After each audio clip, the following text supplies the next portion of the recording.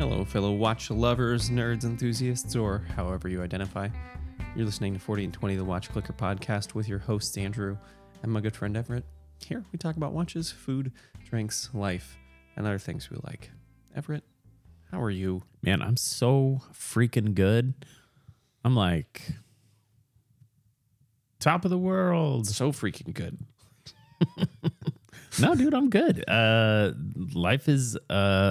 Life is amazing, right? There's just so many things happening right now, but so many of them are good. Add to that, it's like Christmas is coming. Some of us have decorations up. Some of us don't. You at home can take from that what you will. But no, I'm doing really well. The excitement I feel for tonight's episode is high also. Yeah. So yeah, all things good. Andrew, how are you doing? I, too, am good. I'm a little sleepy. I had a weird sleep weekend. It's my weekend. It's Tuesday night. I just couldn't get my sleep schedule right, which meant that I was like napping and then not sleeping at night and then napping again during the day and not sleeping at night. So it's just been a little bit irritating, and it worked out last night because I ended up working for a while. But yeah, just a little tired. And I told Sam today, it's like, look, under no circumstances can you let me fall asleep before bedtime. Like, if you must kill me, then do so. And at 8:25, I was on the couch and suddenly awoken. I was like, motherfuck. You said you weren't gonna And let I me was like, sleep. how did you let me fall asleep? She's like, I was upstairs. It's like, I mean, I gave you really clear instructions. I don't understand why. And I felt bad because I fell asleep listening to our episode from last year for Hopes and Dreams for 2022 to try to compare against what actually happened. And, I don't know what we talked about. So scrap those plans. Yeah, I laid down. I put my phone on my chest. I turned the volume up. And then I woke up listening to an episode from January of 22. So, yeah, that's where we're at. So it was cool. So I slept, probably an hour, which is great. Now I'm not going to be able to go back to sleep. Nah, Though I'm quite sleepy. Yeah, you'll be fine. We'll give you some melatonin, have a couple beers. It'll be fine. You say that, but as an expert in this field, yeah. Other than that, I'm good though. It's been a good weekend. I've gotten quite a bit done. I think I've put the final touches on this year's Christmas decorations. I think every year we try to grow our decorative spirit a little bit. I threw away hundreds and hundreds of feet of Christmas lights. Good for you. That's a hard thing to do. It wasn't. Turns out super easy. Threw them away, replaced some others. We got a big ass 11-foot tree this year. That's good. I like I'm a happy. big Christmas tree. The problem is, though, the taller you get, the girthier you get. And we have kind of an interesting spot in our where we decided to put our Christmas tree that has a pocket door. So we're a little bit limited. And this year our door is just slightly obstructed by the tree. Obstructed. So I think next year we'll have to adjust the plan on where the tree goes, because last year we had like a 9-foot Christmas tree, which is the biggest tree we've ever had, and we're just gonna keep growing. Yeah, go 15. I think next year we'll have to get a different species of tree. I think, because we have one of the fir varieties that's real full and. Yeah, I like the nobles. Yeah. I like the nobles for the taller trees. They're sparse, but in an attractive, masculine way. Yeah. So I think we'll end up doing one of those next year. Like Lily Tomlin. Yeah, I think I want to do 15. I think we could reasonably, if we dedicated the entire room, because we have like a half wall dining room with an open ceiling. I mean, our front room is 2 stories tall, which is silly because we could have 2 extra bedrooms, right? Instead of all that open air. But we have that open air, which means that I feel like I need a 20-foot Christmas tree. Sure, you're obligated by way of Yeah. having the thing. Yeah. And I my neighbor, I know he has like a 15-foot artificial tree. Yeah. And it's steel framed, and he has a really similar layout to us. And he has to get his wife on a stepladder. And then he goes up onto his landing and has a rope tied to the top section of Christmas tree and is lowering the top half down, dangling over the landing while his wife positions the tubing together. So I'm going to start a metal band and call it Wife on a Stepladder. There's something there. That sounds a little bit more like punk band, but yeah. Okay. Maybe. Sure. Yeah. Maybe like a ska band. Ooh, yeah. Here we go. Andrew, with that, I don't mean to cut you off. We have a lot to talk about, but so cut me off. We do, because this is maybe our shortest intro. We're at 6 minutes. 6 minutes. It's been a year, and today we're going to break it down. Mm-hmm. This is the breakdown of the year in watches that was 2022. Yeah. And it's still 2022, but it's never too early. There's nothing happening. There's nothing new that's going to happen in 2022. Zero. And if there is, we'll round it up. With that said, Andrew, 2022, what happened? Go. Color happened. Show did. We had so many new releases that were not new releases. Hey, it's the new colorways. And it's so introduces red, new blue, yellow, and orange. Easter. Right. Pastel colors all year from everyone, ranging from Rolex to Omega to Notice to Zen. Everyone had the Easter colorway special. How do you feel? Yeah. Why? I like it. I like that everyone embraced it. Those aren't for me, but more is more, and more is more better. I guess the question I'd have for you is it the excitement about the releases, or is it the sort of Me Too aspect of it, or is it something else? Because for me, what this means is that a lot of watches. So for instance, and I think the one that you had sent me perhaps to discuss tonight, or at least the lead image, was the Zen 556. Mm-hmm. Or Sin 556, whatever you'd like to call it. For me, I don't see that as necessarily for watches, although it is for watches. What I see that as is this watch that I love. That you can't buy in standard colorways. That's right. In a colorway that I might really like, right? Mm-hmm. So, for instance, for the Zen, I really like that red one. And I'm like, that's cool. I can get a red Zen 556.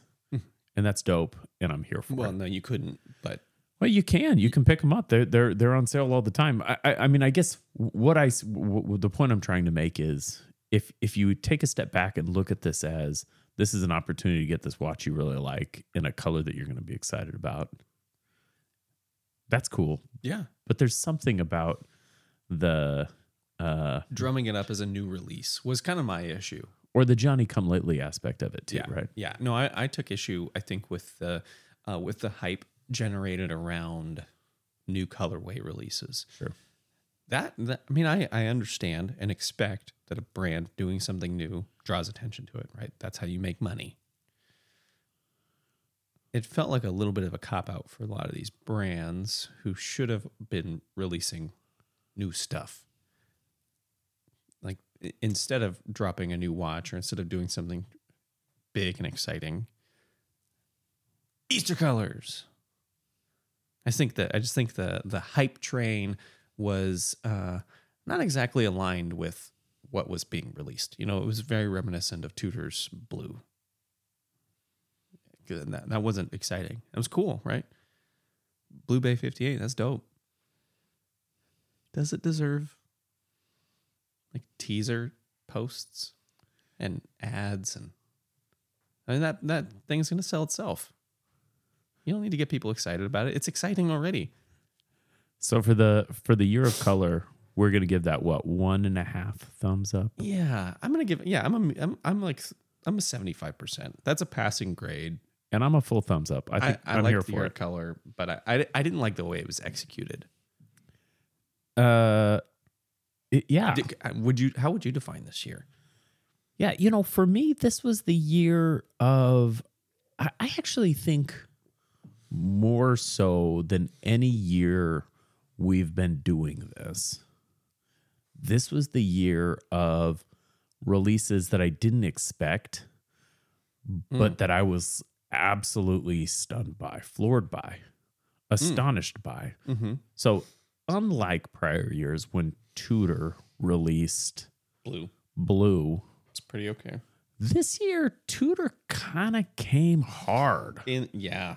They kind of came hard. And you're going to want us to talk about the Pelagos 39, and we're not gonna, because the Pelagos 39 is fine, but it's actually, hear me out, just a fucking Black Bay. Yeah. It's just a 58, you guys, in titanium with Pelagos hands. Okay, so enough about that. I'm pumped about the Tudor Ranger. Yeah. And That was a line that I was like really sad that they decided to discontinue. It didn't make sense to me. yes. And then they made sense. And Tudor didn't just do that either. They had their the Pro. Fine. I don't love that watch. I think a lot of people don't love that watch, but I don't think it's bad either. But for me, the Ranger indicates that Tudor is here for it. Like, we're not just the Black Bay. We're not just the Pelly. We're not just the Pelly. We're the Black Bay Pelly and the Ranger. Yeah. I think that watch is the right size. I think it's the right aesthetic.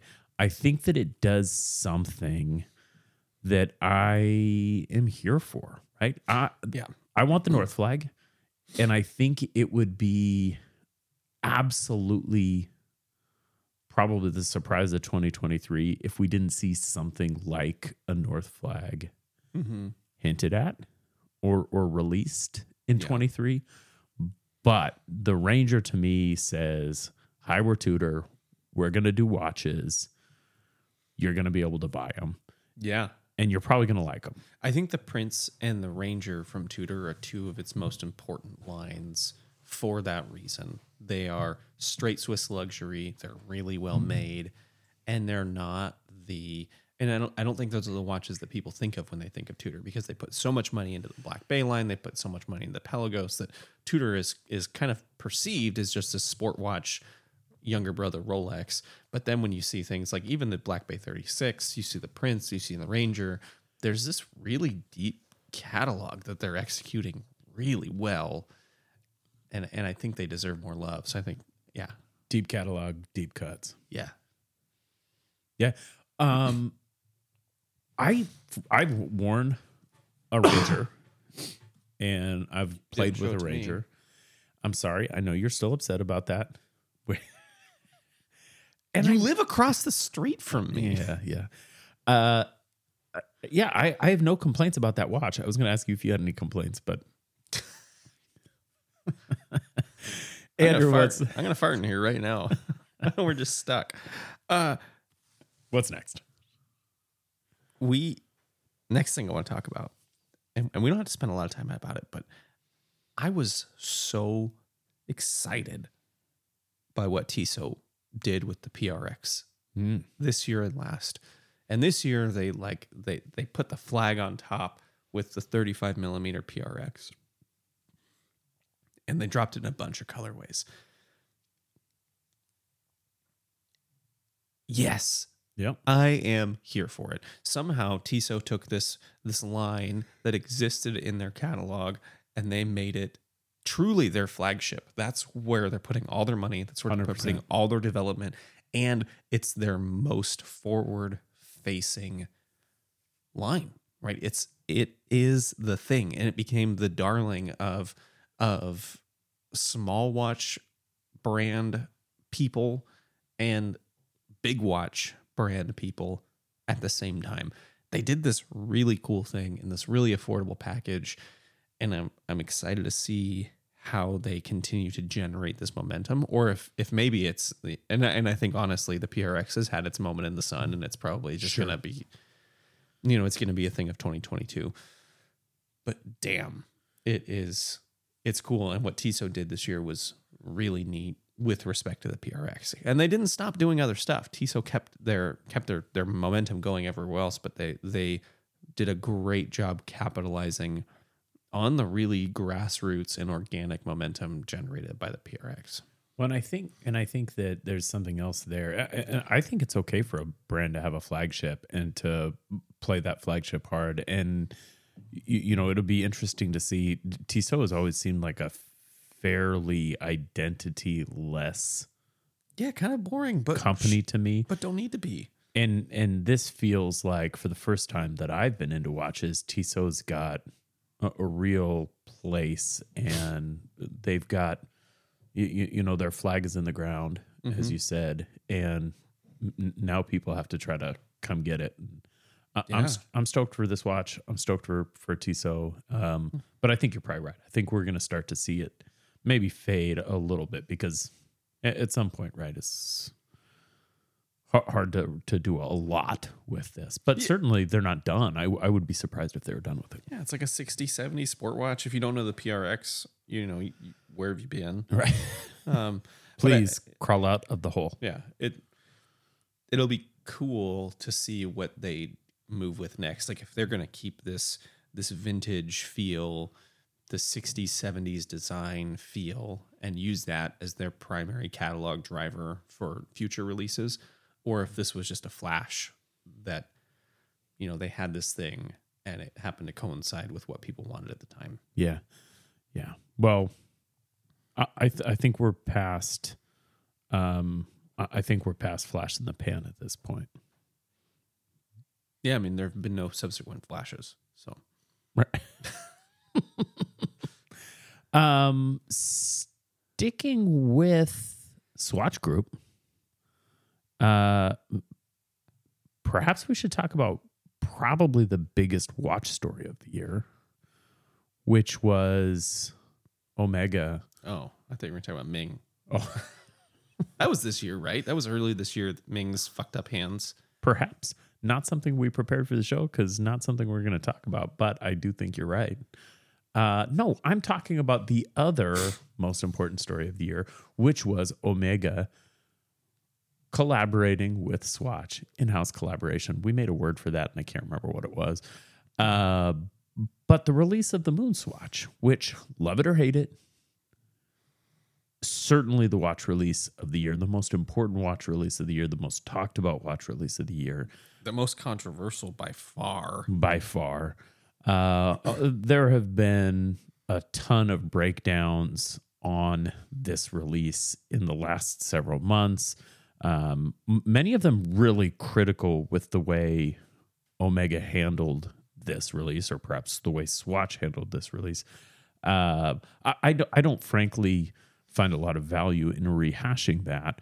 What we can say, though, is that this is something that's really cool in what it means for the way Omega Swatch Group is going to handle releases moving forward. Yeah. Yeah.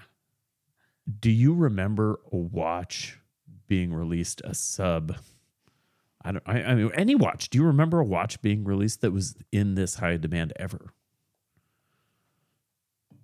Still today, you cannot buy these things. So much of it was artificial, right? I mean, they decided they were going to only sell out of brick and mortars, which is a really weird decision to make in such a globalized and like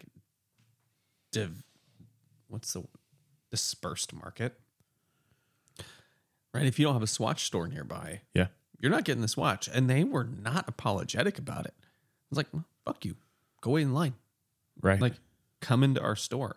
This had, pioneering technologies in the bioceramic.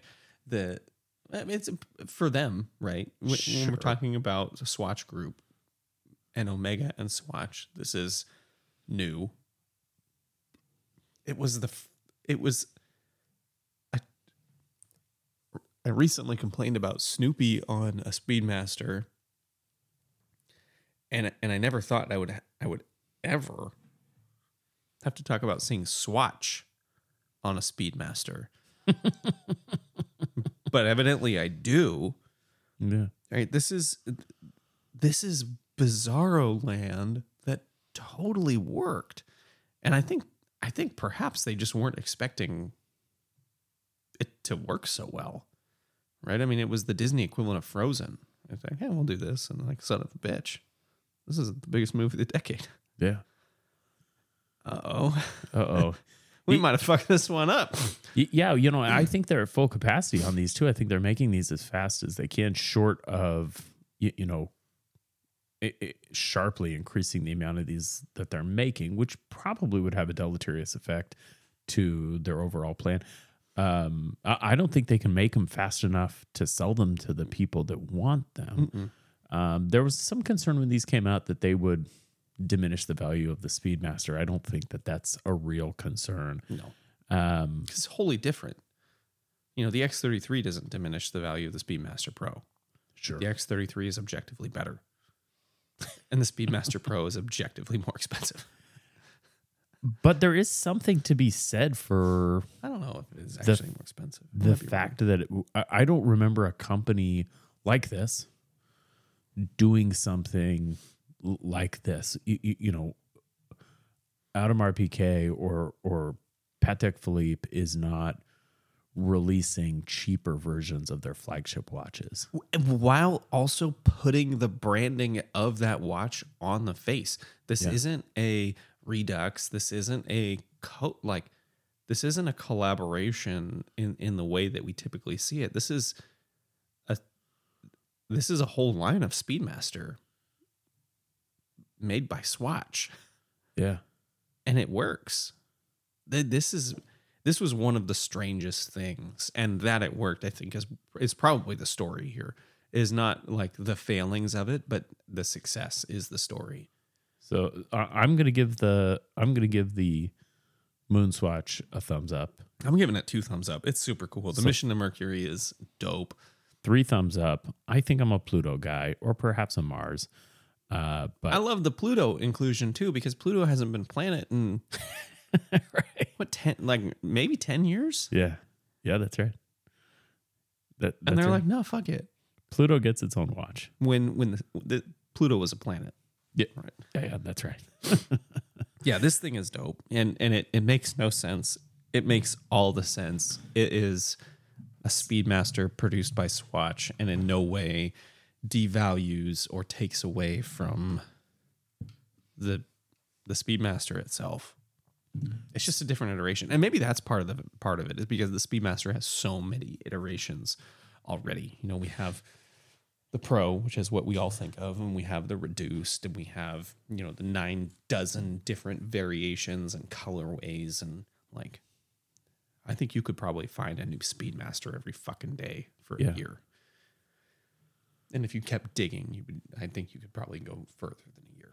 First Omega in space, blah, blah, blah. Yeah. Well, I'm here for it. We've given it 3 thumbs up. It's dope. I like it. I also wanted to talk about this. So, shoot. Do we just start over again? Yeah. So, we saw a cool release this year in the way of an unusual collaboration that kind of drove people crazy. Yeah, I hate it Swatch. personally. Really reduces the value of the Speedmaster. Plastic Speedmaster. Trash. You can buy the shit out the back door from Ollie, which, by the way, that Ollie out the back door, not out the back door, that Will got to see if it was out the back door, was a really good clone. The movement was wrong. Yeah. But it was Omega and Swatch branded. Right? Yeah. The photos of it when he bought it didn't have the Speedmaster logo or the Omega logo at the 12 Like o'clock. on the AliExpress, the listing photos, yeah. But when he got it, he sent us pictures. I'm like, that shit's branded. Ooh. And then he popped it open to find out that it wasn't, in fact, a It wasn't out the back door, which is fortunate for everyone. Another cool release this year that was about a year in the making was the Doxa Army. Yeah. And it is, super fucking cool. They started with their ceramic release, and that went like hotcakes, as you would expect. Well, it was limited and analog shift limited. Yeah. But then it came in an all steel. And honestly, it made me really question my future Doxa acquisition. I love this dial. I love the story behind it. I love the blue Doxa. I think I might like this one more. Yeah, you're here for it? I'm here for it. I'm 100% on board with it. The drama associated with it, it's totally a non-issue for me. Maybe perhaps makes me want it more. Yeah, between this and the Synchron, is there any competition in your mind? If I could get a Synchron, I would. But I like buying brand new in box. Yeah. That's a thing that I have. Whatever. I like to be the person to open the box. Yeah, no, that makes sense. I think it's a great watch. $2,000. It's price lined and spec'd up with every other Doxa, right? I mean, it's a 300T with a different dial. That's right. Which, as between the 300 and the 300T, I prefer the T. Yeah. Yeah, I think this is great, frankly.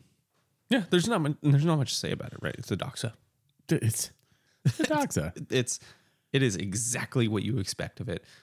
Nothing is going to truly wow you.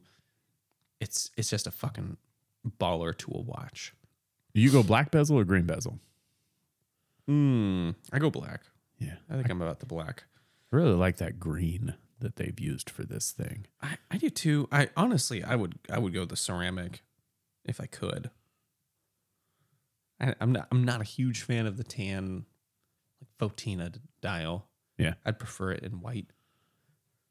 But I'm apparently like a custom dial guy. I like everything about the watch but the dial color. Whatever. That's just I have a problem. But I mean I think if I were gonna get one of these, I would be comfortable getting a ceramic secondhand. I'm here for it, dude. Yeah, these are cool. And they're just weird enough. There's enough story to it. Yeah, this was a cool release this year. I think my favorite release of the year also comes from a company that I think is similar to Doxa in some ways. Doxa, obviously, kind of what I'd say is a reissue brand, basically revitalized in its modern form by Rick Murray of Synchron. This guy was an enthusiast, and he was like, this is this cool brand that needs to be a part of the landscape. Needs to be a part of the landscape. And, in some ways, the designs of Doxa are anachronistic and old, but also in some ways they're sort of avant-garde. And I'm here for it. Another brand. They are very, very, very much like Baktok, right? They're these really classic designs that were cutting edge on their inception and have remained so. They just have been out. They're just dated. Not dissimilar to another brand that had a much different trajectory, but I think in some ways is similar, and that is Tag Heuer, formerly Heuer, brought from the brink of extinction much earlier without ever Tom Brady and Quartz really letting go. Tom Brady and Quartz, that's right. Tag Heuer has, I think, been maligned in recent years for, just making decisions that were based on the bottom line and not focusing on their watches in the way that a fan of Tag Heuer would wish they would. However, in recent years, Monaco's been reissued. Carrera's been reissued. A lot of iterations of Monaco and Carrera. And in 2021, Tag Heuer re-released the Aqua Racer 300, which came out and it was like, oh, damn, this is pretty cool. It's big and it's a lot. This is a more is more watch in some ways. But Tag, you're back. Welcome back to the party, my friend. Welcome back. And Tom and Tiger have brung you here. I think this year they put a capstone on that event when they released the 200-meter Aqua Racer 200. This, for me, is the Tag Heuer, and some of that's personal to me in my own watch growth and watch story. This was the Aqua Racer was really the watch that sort of I first glommed onto. And in some ways, it was the watch that kind of defined what I like in watches. When they released this last year, I was tentatively excited. They released a quartz version, and then they released the Aqua Racer Professional 200 Date, is what they called this thing. I really thought you were going to get one of these. I was surprised you got a Formex in lieu of this. You know, this is it's twice as much as a Formex. So let's $2,800. That's right, but I think this is still on the table for me because this does so many things that I really like. The bezel is, that funky sort of, they did not shy away from their DNA. They fully showed up. What's a 12-sided? A dodecagon? It's okay. So it's a dodecagon. Dodecagonal bezel. They fully showed up. They said, this is where we come from. This is what we do. 200 meters. The 300-meter watch is too much. The Aqua Racer 300-meter watch is big. That's a dive watch. I don't want a dive watch. I want a small watch that I can wear to the office that makes me feel like I could someday, if I felt frisky, get wet, go dig up a underwater treasure. And this is that watch for me. Fantastic movement, caliber 5, wonderful finishing, great size, 40 millimeters. All of the things that Tag Heuer should have been doing for the last 25 years, reduced to a single watch. Boom, boom, pow. It's not crazy. It's not big. It's not insane. It's a small dive watch that's made to fantastic specifications with a great movement that is affordable. This is the watch. This is my favorite watch of the year, for sure. 100%. It's a cool release. And the off-color loom in blue for the minutes and second hand. Yeah. They do the same thing. They do the same thing on the black dial. Yeah. So it's just enough. Like BGW9 on the hands and like a C1 or C3, I'm not sure. Yeah, they nailed this. They nailed it. I mentioned, multiples of their ambassadors. I don't think there's another brand that has ambassadors the same way that Tag does. Maybe Tissot. Name Tissot ambassadors. Well, hold on, let me Google it. Yeah, that's what I mean, though. I mean, Tag always has these athlete ambassadors. Damian Lillard, Klay Thompson, Clint Capella. Neat. Did you know that before the Googling? Yeah. No, you did not. Yeah, I did. No, because you Googled. I watched it happen. I can see it in your glasses. And a bunch of people I don't know. Tag Heuer does a really Tony interesting... Parker. Oh, my God. They do this really interesting thing with their brand ambassadorships that... Primo. Fucking shit, Everett. Okay, go ahead. I'm sorry. Something different. We should move on. Can we talk about the Seiko GMT? We should, because holy shit. Shit. What? Here we are. We've been in the last, however long GMTs have been around. kind of lamenting the Not that long, by the way, right? They're relatively recent invention, and they've been expensive. You know, when Baltic and Laurier dropped their GMTs using what at the time was the most affordable movement, and we were looking at sub $1,000 GMTs, we were elated.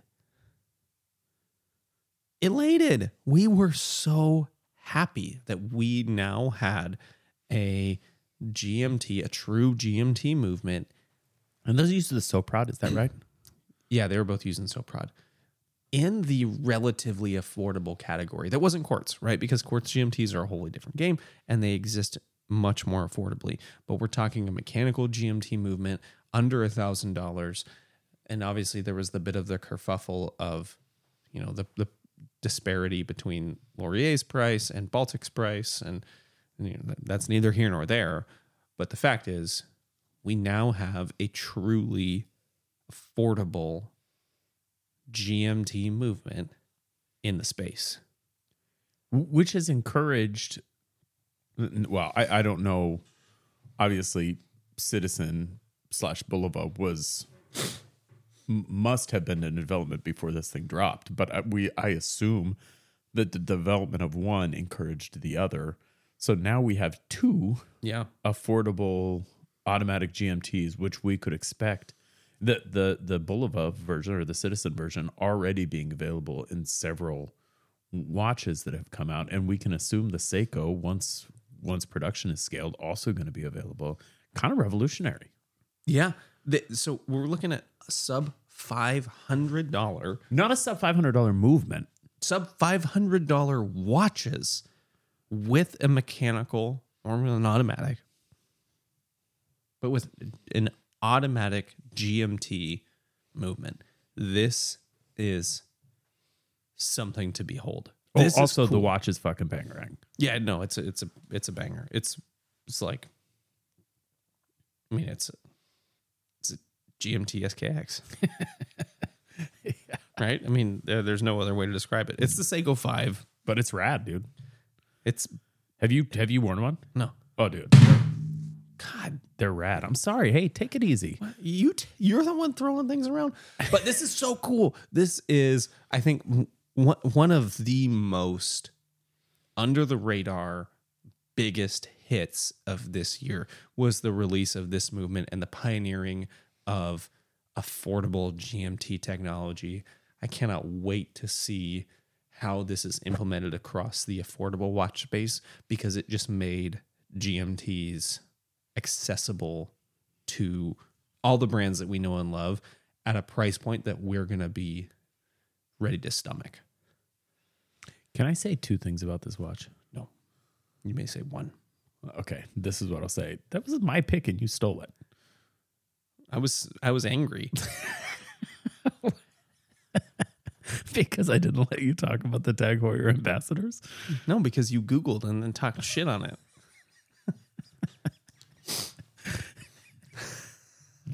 Can I say my other thing? Yeah, you can say them both. I don't remember what it was. But can we talk about Seiko for just a little bit longer? I think we have to. Because there's another watch that Seiko released this year. And instead of being new and cutting edge and bleeding edge, which you don't like, it's old. Yeah. Seiko released something old this year. Seiko released their KSK reissue, King Seiko, the SPB 2XX lineup. This is a relatively faithful homage to a vintage Seiko, which is not in and of itself notable, right? Seiko does this all the time. That's the thing that they do.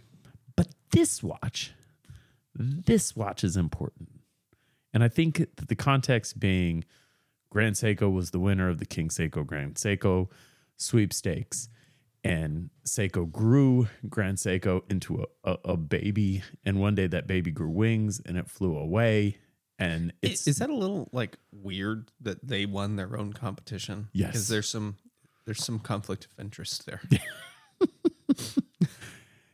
And now that Grand Seiko has completed the circle by way of Fucking detaching off. itself from mommy and daddy, emancipating itself, Seiko appears poised, if you ask me, and you, because you've opined the same, appears poised to have a back pocket. Is Seiko just gonna like keep spawning luxury, like more expensive than Seiko brands, like just brands that surpass its own ability? And at some point, they're just going to start making them up. Like, you guys haven't heard of this brand. You might be unaware of Prince Seiko, but Prince Seiko, let us tell you. Yeah, no. So I love this watch. I love it so much that I've put my money where my mouth is, and purchased one, which I own, and My front pocket. which I now own. And sadly, because of other things going on in my life, I don't wear any watches anymore besides one. But this is a watch that just a few months ago was getting really regular wear. It's small. It's 37 millimeters. It's incredibly well finished. Say what you will about the movement, the 6R movement. Yeah. That's maybe the only thing left wanting here. Yeah, especially for the price. Not a cheap watch, $1,700 with a 6R, right? Like Yeah. just a few years ago, you could get a 6R Alpinist for like $385. So there are I got one for $400. right, exactly. So there are some things that don't make sense with this watch that you'd wonder, like, what are you going to do here? And frankly, I think Seiko has got a problem. I think that their movement selection for their sleeker watches in that mid-range are lacking. I think we see that next year. I think we'll probably see some Seiko movement introductions.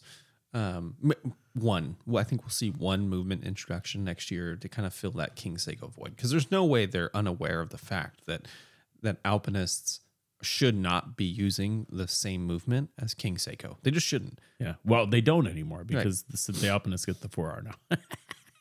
Right. But that's but I think they'll correct that. And I'm sure that Are you predicting a new mid-range Seiko movement next year? I'm thinking like a north of mid range. Yeah, well, Like a 3 from the line, not a deep 3, kind of range movement from Seiko next year to fill that King Seiko void. Because I think King Seiko is kind of a pilot, right? King Seiko's 2 years old in earnest.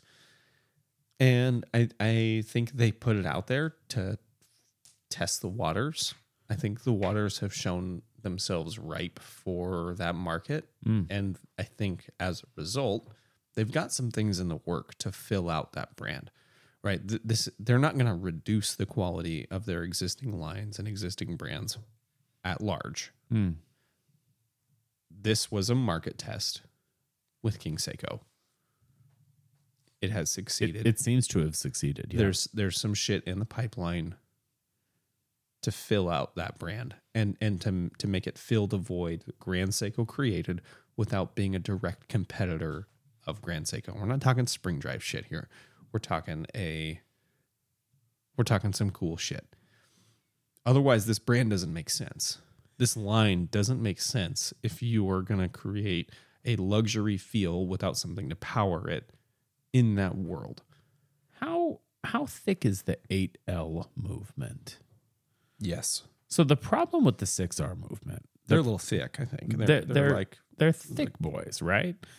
Let's see here. So the 8L, are you going to give me dimensions here, Caliber Corner? This fucking dial, though. God. I don't think Caliber Corner is going to give me dimensions.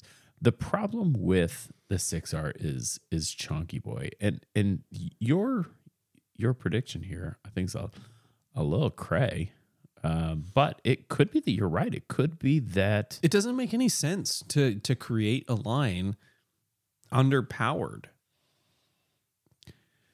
Right? It makes sense to test the line, to test the new brand effectively without its full strength. But they've seen the ass that King Seiko is generating, and I think they're going to power it. I think they had something in the works. They wanted to pilot King Seiko to see how it worked while the finishing touches were put on this movement. I think we'll see something really cool from Seiko next year. That'd be cool, man. The 8L movement, I'm struggling to find a dimension on it. But if there was a way for Seiko to take this movement and, dumb it down a little bit, make it a little less nice, but also retain some thinness. But the 8L, I feel like the 8L is usually used in like big boy watches, so I doubt it's super thin. Yeah, the bottom line is Seiko needs a thinner movement, right? They do, and they have it. I'm sure they do. They're just finishing it. What do you got, buddy? Deep breaths. My favorite watch release of this year? It's not the Tag Heuer? No. The C1 Belcanto from Christopher Ward. Never heard of it. Most people haven't. It kind of came in under the radar. And it's not and sold out instantly. It's not particularly special, right? Kind of a boring release from Christopher Ward. We all know Christopher Ward dropped a repeater. A chiming repeater. Our repeater. And, this might be an unpopular opinion. I'm not a big fan of the looks. It looks very skeleton to me. It looks very like Richard Mille. Why the fuck is this on the dial of my watch? But the more you look at it and the more you understand about it, I'm like, okay, this makes sense. This is a space view for a chiming hour repeater. I accept.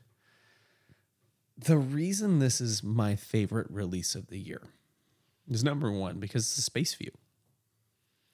What do you mean by that? Hey, this is a really cool thing that we've done. Look at what we've done, right? The space view didn't emerge as design, right? The Bulova space view was a dial-less watch that was meant to show people the movement to see how cool it was. And then they would order it with dials. Like, what's going to go in this thing and cover this movement? It was so popular, exposing that movement, that it became a watch to show the inner workings of the thing. That's what Christopher Ward did here. They wanted you to see the inner workings of why this is. Right? It's not an open heart. It's not a skeleton. It's a look at what we were able to accomplish at a somehow affordable price. Yeah. Extremely affordable for what's going on here. Right? You look at comparable chiming watches, and we're not even in the same sport. This is my favorite release of the year because of the passion, the work that went into making this technology accessible. It makes me really, really excited for the pressure that it puts on other brands to innovate in the way that Christopher Ward just did. It is super fucking cool. It's not easy to tell the time. It's not, right? It's whatever. It's effectively a 12 o'clock subdial Secondary to tell the time, but you will be alerted every hour. This is so fucking cool. Affordable haute horology is what this is. Yes. This is a game changer for the accessible market. Because I think affordable is a bit of a stretch for this, right? This is still a stretch, big reach, big purchase. Yeah, sure. So what is 3,500? Yeah, 30 north of 3. Yeah. Right. This isn't a cheap watch. And it shouldn't be, because this is some shit right here. They changed the game. They did something huge. And I cannot wait to see what's next. You know, if you're not regularly hobnobbing with important people in the industry like we are, you may not know this, but this is, I'm joking, by the way, for you at home. I'm joking. We just hobnob with each other. This, I don't know that this indicates what is coming for Christopher Ward in any meaningful way. No, I don't. This isn't going to turn Christopher Ward into like Jacques Hedreau. Yeah, no, we're not going to see like Chopard and like this. They're not going to turn into that. But it reveals something about Christopher Ward that I think is important. So Jorg Bader, who is, I don't know what his title is, but he's sort of the face of Jorg. That's his title. His title is Jorg. He is sort of the face of their watchmaking efforts. And Jorg is more excited about this watch than he is about the Aquitaine or the Sealander or any of their other sort of made for. Those were inconveniences. This is what he wants to be doing. This is what he loves. And this isn't the first watch that he's sort of taken off and really flexed on. But this is the one that I think he's the most proud of. And so knowing that he's such an important part of the brand and that he's such an important part of what they're doing, I think this showcases something about what Christopher Ward's priorities are. Mm-hmm. And it's meaningful in that sense. And if you weren't impressed by the super compressor, and if you weren't impressed by the Moonface shit they're doing, because those are it's kind of easy to miss those, right? Like the super compressor. I don't think people totally realize how important that watch is. No, they just overlooked it. They're like, oh, that's neat. This is impossible to miss. Christopher Ward is a legit watch company making legit watches, and this puts a point on that. And they're demonstrating to the horology world that it can be done. You don't have to be 9th generation made in the foothills of the Alps watches to be fucking legit. Although Jorg is kind of that. He is that. But you also don't have to be charging $25,000 for this shit. Yeah. This can be done at relative scale with relative affordability.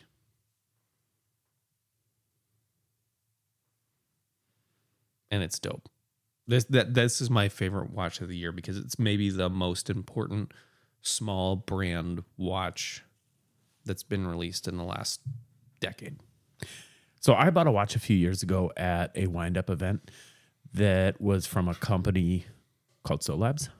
Ooh. It was a plastic watch. Are you taking my thing? 100%. You fucker. And at the time, we talked to, out or around that time, we had Rick and Andrew being Ambassador and Banks, Rick being the sort of design influence of Solabs. One of our most favorite and drunkest episodes of 40 and 20 of all time. If you haven't listened to it, we're just fucking tatered. Recommend you go back and do so. With that said, we knew at the time that they were working on an automatic steel version of their layer watch, and they did it. They did it. They released it. We've had hands on.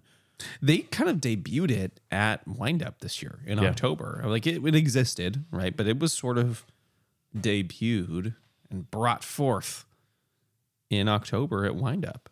The Layer 2 series. SW220. Which is a fucking rad movement, by the way. Yeah. 10 Atmos. Like this is all the things you liked about Solabs with the full correction of the things that you were kind of like, I'm not quite sure about. This thing is dope. It fits great. It wears great. It's somehow both understated and quirky Somehow, at the same time. And it all moves. That whole dial is constantly moving. It's so fucking cool. There is a certain something about this watch. You've got this variation on the colors on that back layer that I don't even fully understand. But the influences here are obscure, a little bit tricky to pull out. The design, though, the actual design is something to marvel at. This is different than any watch that exists, and which is not to say it's revolutionary, but it's unique. Mm-hmm. And I really like that. Without being fucking weird, right? There's a lot of unique watches out there that I'm like, cool. Yeah, that is unique. That you did something. Not cheap. $1,300. One of the things about the Solabs that I liked with the original layer, the layer 1, was these aren't $1,300. These are $965 money. Okay. I'm sorry. That's an important. That's a $400 difference, and that's important. These are under $1,000 right now on pre-order. Oh yeah, $1,300 is the retail price. Yes. So under $1,000 today. Pre-order for January delivery. I think that they have all of these still available. I'm looking. I'm trying to. Yeah, you can add them all to the cart right now. 5 colors. We've got. Well, they all have names. I think Obsidian Frost is their PVD'd out. Charcoal Fog, Iced Oatmeal, Iron Flamingo, and Plum Punch. Of these, Iced Oatmeal is my favorite, although my least favorite name. Followed closely by Plum Punch. I like the Iron Flamingo. It's kind of gray with black and a little bit of pink flourishes like a flamingo, which would make sense because it's called Iron Flamingo. Andrew, have we done it? No. I have one more. Oh, God. Okay, I'm sorry. Oh, I see it. The Laurier Zephyr. How about that? It is their... How about that? Their straight dress watch, right? It is a rectangular, like fat rectangle. Tonneau.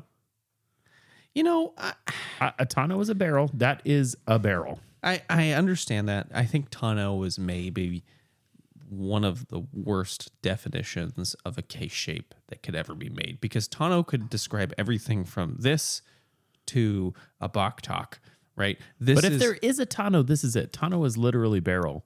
That's not what a fucking barrel looks like. Have you ever looked at a barrel? That's a barrel.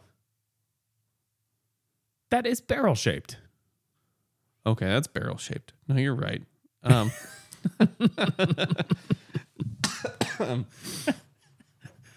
So the In Laurier, a first in Freudian 20 history, Everett was right.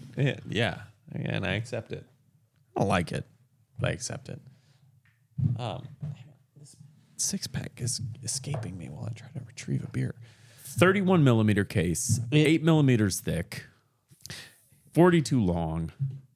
And it's gorgeous, right? It has all of the dial texture that you've come to expect from Laurier, which is kind of their thing, right? Like Laurier does these very, very 60s, 70s style designs with acrylic crystals, but I would define Laurier by their dial texture. Heavy waffles. Super heavy waffles. This is, Sort of like a rose turned. Yeah, rose turned is absolutely the right choice. The finishing on this is great. When I saw pictures of it, I was excited about it. I didn't fully appreciate this watch until I put it on in person. And this thing is money. Like, this is the dress watch. Yeah, the only thing I don't like about it, though, not enough lume. Which tracks? I'm joking. Yeah, because there's none lume. They like exactly none. They could pipe it in maybe into the texturing of the dial and do a full loomed rose turn dial. There's something there, right? There's maybe some potential to make this a sport watch. It's not a sport watch. It's very very different from Laurier's lineup, but it has all of the Laurier DNA. This sits perfectly next to the rest of their lineup. And I'm excited to see the dress watch feel kind of re-emerging. You know, we last year, maybe 2 years ago, we did a lamentation to the dress watch is dead. It's dead. And it hath been. It's been dead for a time. Laurier is doing something to try to revive it. And it's super cool. This was a release this year that got me super excited. This was my third favorite pick of the year, with the Solabs Layer 2 being my second favorite pick of the year of releases. This is a great watch. Check it out. 9029 two hands. Yeah. This is a two-hand watch, you guys. This is a true dress watch. Less hands, more better. I have been on this show on record before saying I think I would be okay with a single hand watch. And legibility is here too. Yeah. And it's gorgeous. Beautiful watch. Blued hands, like Santos blued hands. It's gorgeous. $4.99 on pre-order now. It comes in a beautiful white, a lovely black, and like a black gilt. Yeah, I'm not a fan of the gilt. Not a fan. Interesting. And what are we going to call that third color? I'm trying to find it. Burgundy? What do they call it? That's what I'm trying to find, what they call it. Yeah. So they don't care what we call it. It's red. I think I'm going to call it burgundy, but it's also red. It's Pinot. Pinot, is that what they call it? That's what I call it. Oh, fair enough. Yeah. The white is the money shot though, for sure. Andrew, have we done it? Did we round it up? Did we recap it? Are we done? Can we move on? It would appear that we have done it. To 2023. Yeah. 2022 is done. Done. We have announced our favorite releases, the biggest news, and recapped what was a really exciting 2022 for watches. Yeah. Agreed. Some shit went down this year. My favorite year in watches since we've been doing this. Yeah. Thanks, 2022. Mm-hmm. Andrew, other things. What do you got? Ooh, I got another thing. As I discussed earlier, I have had some sleeping problems this week, which means that I've watched a lot of television while trying to tire myself. I saw a news article recently that was like, you need to watch this next Netflix movie today. I watched Bullet Train. Oh, interesting. I've heard terrible things. And I sort of expected to hate it. Brad Pitt, correct? Yep, Brad Pitt. So it is a David Leitch of Deadpool and I think Knives Out, right? He did. Yeah, that sounds right. Yep. So he's a John Wick fella, Deadpool, Bullet. Like obviously he did Bullet Train. He's been there, right? He's been peripheral to a lot of these things. Been there, and started it.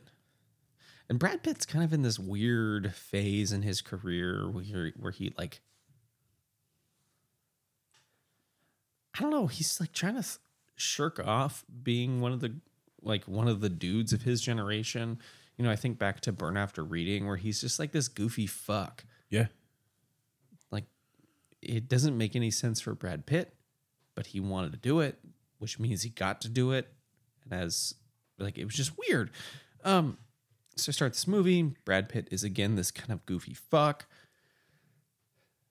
And then they start introducing these characters, and it has this like interesting collision between like a Tarantino super small space, because Tarantino's movies are often in like really restrictive spaces, right? Hateful Eight is what comes to mind immediately. Reservoir Dogs is another good example. His part of Four Rooms, his entire story really happens in this confined space, but then he tells the story outside of this space, though it's occurring in this really small space. This movie is occurring on a bullet train as it's traveling through Japan. It had a very Tarantino feel, but collided with Ocean's 11, with this huge cast of these people with these big personalities. And the more I watched it, I was like, oh, I kind of am okay with what's happening. It's a phased story that is... They did this really interesting job of slow revealing things and then backtracking to why that thing matters, like in a very Tarantino-esque feel, but in a pace that made sense. And I was shocked by how enjoyable this movie was. It's not a good movie. Okay. I want to be super clear. Like, this isn't a cinematic masterpiece. This is just a really entertaining, fun, kind of bring you along with the ride movie. And it worked. It was really well acted. All the characters you hated but simultaneously were rooting for, and you were kind of the whole time wondering, right, that like you didn't know what was going to happen. This wasn't a super predictable movie. I mean, it was predictable in so much as you knew how it was going to end. You just didn't know how they were going to get you there. And that was fun. I dug it. It's on Netflix right now. It is worth the 2 hours of your time, especially if you can't sleep. This worked. I was like actually really surprised by how well it worked. I'm going to watch it. But it I've worked. heard bad things, and now I'm excited. Because the bad things are all totally valid. Whatever. Right? If it's enjoyable, I'm good with it. And that's it. It's kind of Kill Bill-esque, right? Where like you get these forward and back flashes and you're not, and you know, right? You're not, unlike Kill Bill, where you're not entirely sure where you are in time. You know where you are in time because if you're on the train, you're on the train. You're in the modern time. But things kind of push around and they move around. And there's these personalities that all have histories together. It is fascinating. Andrew, you know why I think we're the best Watches podcast around? Why? Because we record in the same room. I think we're the only Watches podcast that I can think of that regularly records in the same room. And there's something that happens in a room with you that wouldn't happen if we were over Zoom or whatever. Yeah, you'd be judging me a lot right now. I would. Yeah, 100%. I've got another thing. It's because of the no pants. So I'm at my house. I don't have to wear pants. I have in the last year ordered. Well, So let's go back 18 months. I am a person who wears glasses on my face because without them I can't see. Which means I need to have at any given time at least 2 pair of glasses. I need to have a pair of sunglasses. With your level of responsibility, I would say 3. And I need to have a pair of clear glasses. I can't wear transitions because I am not a psychopath. Yeah. But I do see the appeal there. I need to always have 2 pair of glasses. I hate seeing the semi-smoked lenses. My dad has a pair of transitions and I make fun of him. Yeah. Only psychopaths wear transitions. With that said, I'm also not the most careful guy in the world. Like let's just put it there. You're not. I'm kind of clumsy. I'm sort of forgetful. I can admit these things. You're a little bit careless with your things. I'm a little bit careless with my things. So But you know what though? That means you're living in the moment. You fully enjoy that fucking moment that you're living in, and future effort can deal with the consequences. So regularly I find myself ordering glasses. Glasses cost a lot, right? Sunglasses cost a lot. Even just regular glasses cost a lot. I recently found myself in the need of a pair of glasses, and so I ordered a pair of glasses from Warby Parker, which is a company that I've heard of a billion times and had just never done it, right? The quality is going to be suspect, blah, blah, blah. And that checks out, right? These things are not like these things are not fantastic glasses. However, for $95, you can get a pair of single vision lenses delivered to your house. You can oftentimes try before you buy. With your prescription, try before you buy? No. Okay. No. It's purely get really close to the mirror and see if you look okay, or take a picture of yourself. But you can often do that. I've sort of figured out what I like in glasses, so I'm able to just go say, oh, these ones will work, and I order them. And for $95. So I'm now on my fourth pair of these because literally two pair have been eaten by the dog. I lost a pair, another pair got stolen. So what's going on with the lenses you're wearing right now? Dog. Okay. So with that said, I have found this process to be incredibly easy. It takes a little time from the time you order them. I'd say you're about 3.5 weeks to the time you have glasses in your hand, which is a long time if you don't have glasses, trust. But yeah, $95. $95 for very good. For frames and lenses. Full meal deal. I'm not even submitting these to insurance at this point. That's just some next level shit. Copping. And I think it's one of those things. The reason I'm talking about my other things is because I've been a glasses wearer for years and have never done this before. And there's other companies that do similar things. Warby Parker is the one that I'm now familiar with, and they've got 8 billion lenses, or excuse me, 8 billion frames. They've got all the options that you want. They have Dahmer glasses. They also have a try on virtually option, which I'm trying to allow my permissions so I can try on some glasses. Yeah, I'm skeptical that actually is a meaningful thing. With that said, the quality's been great. Yes, some of the frames are better than others.